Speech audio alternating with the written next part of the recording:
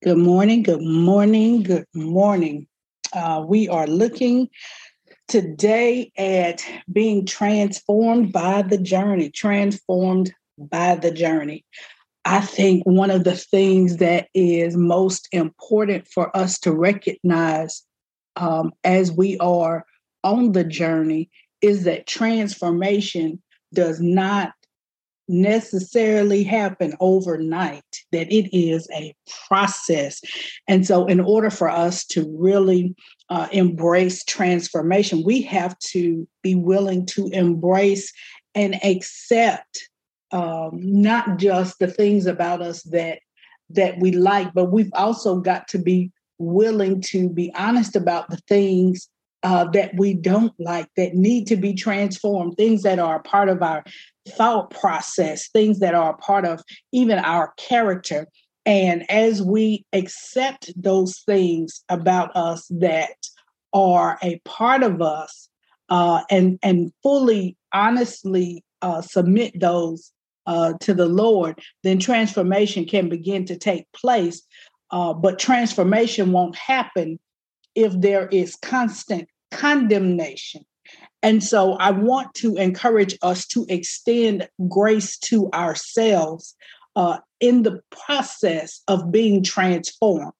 And so, in the process of being transformed on the journey, we've got to be willing to extend grace to ourselves, not to give us an excuse to stay where we are, but in order that we might fully embrace who we are, accept who we are, and lean into God to help to bring about the transformation that God wants to see in our lives and that we want to see in our lives. And so I wanted to make sure I did that, because whenever we start looking deeply, when we're honest with ourselves and we start looking deeply at the things we want to see transformed, sometimes we can begin to condemn ourselves for the things that we don't like, or we begin to speak harshly to ourselves or think poorly of ourselves because of our faults and our issues. And so, first of all, we need to recognize that everybody has some things they need to change. All of us, no matter how long we've been walking with the Lord, no matter how long we've been reading our Bibles, no matter how long we've been praying, there are still things about us that need to be changed and transformed. Because as long as we live on this side, we are being conformed to the image of Christ. And so we've got to recognize that part of us becoming the sons and daughters of God are that we are fully accepted by Him, fully loved, fully accepted, fully embraced by Him. And that the Spirit that we receive, the Holy Spirit, makes us sons of God as we allow the Spirit of God to continue to work in our lives and in our hearts, and to conform us to the image of Christ. And so the Spirit that we received does not make us slaves to sin any longer, so that we live in fear. It does not cause us to be fearful, but rather the Spirit that we received brought about our adoption into sonship, into daughtership by Him, by the Spirit of God that resides in us. We call on our Heavenly Father.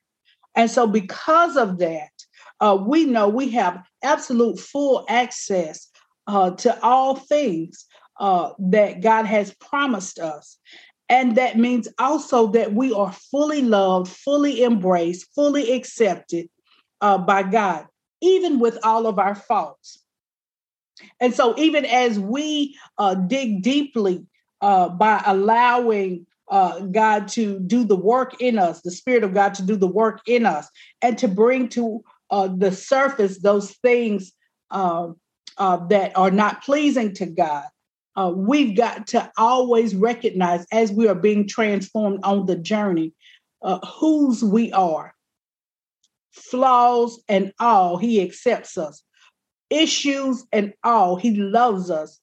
No matter what it is about us that we don't even like about ourselves, no matter what it is about us that we know needs to be changed and transformed and made better, we can fully rest in the fact that we are completely, fully, unconditionally loved, accepted, and received by him. And so that's where we start when we look at transformation. That's where we start when we look at transformation. And as we talked about on last week, that we know that we are the children of God, and that God has overcome everything that is in the world, because greater is he that is in us than he that is in the world. And so because we know that, and we know that we are fully accepted by him, or we can learn to apply God's truth to our lives, we can allow the Holy Spirit to build our character even through crisis. And we can know that the Holy Spirit is working on us and in us and enabling us to be more like Jesus. That the Spirit of God has given us the power and the ability to share the good news of the gospel, so that our lives have an impact, and that the Holy Spirit gives us gifts to be able to share in the working of what God is doing in the earth realm. In ministry and ministering to other people, even though we may not have a title. Listen, everybody's not going to be called to teach or to preach, but you can share of your life experiences. You can share the love of Christ. That is what we do. All of us are called to do that. And so all of us have ministry in us. It just looks different. And so all of these things come as a result of our relationship with God and the Holy Spirit working in us and on us. From the posture of understanding that we receive gifts from him, from the posture of understanding that we are absolutely fully and unconditionally loved, received, and accepted by the Father, we look at the word today from 1 Corinthians 5:17. Anyone who belongs to Christ has become a new person. The old life is gone. A new life has begun. That's the New Living Translation. We are absolutely familiar with, if any man be in Christ, he is a new creature. The old has passed, the new, old things have passed away. And we have become new in him. We're absolutely familiar with that and understanding, but do we walk it out in a real practical way in our lives? That's where the digging comes in. That's where the digging comes in. We don't always know. We can't always see. But this is where we get a homework assignment and we look at three things. We write them down in our journals. We make a note of them as Holy Spirit brings them to our remembrance. What three things do we know we want to change, we need to change in accordance to our walk with God? What three things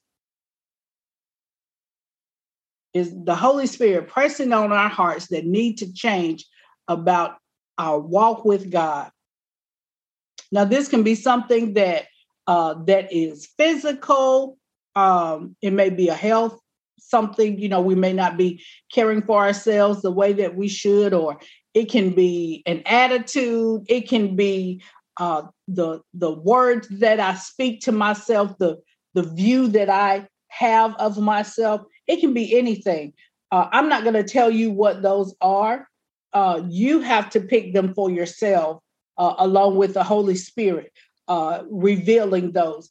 But you pick three things that need to be transformed 3 things. And as you pick those 3 things, then record at least one way that you can work on that happening. And if you do that, and listen, if the Holy Spirit brings to your thoughts at least 2 or 3 ways that you can begin to make changes in order for that transformation to happen, then write all of those out. But you and I can certainly write down 3 things we know we need to that need to be transformed in our lives. It can be in our hearts, it can be in our thought life, it can be in our prayer life, it can be in our bodies, whatever the case may be. 3 things that need to be transformed, and write down at least one thing that you know that you can do to help bring about the transformation. And so be prayerful in that as you are doing that, because again, this is not about condemnation and condemning yourself because you haven't reached the mark. No, this is about being introspective and allowing the Spirit of God to do the deep work within us. And so sometimes when we see it on paper, it becomes more real to us that these are things that I can do. We may not be able to make changes that immediately cause these things to no longer exist, because transformation takes time. But what we can do is get started. One thing for sure, it will never change if we don't get started.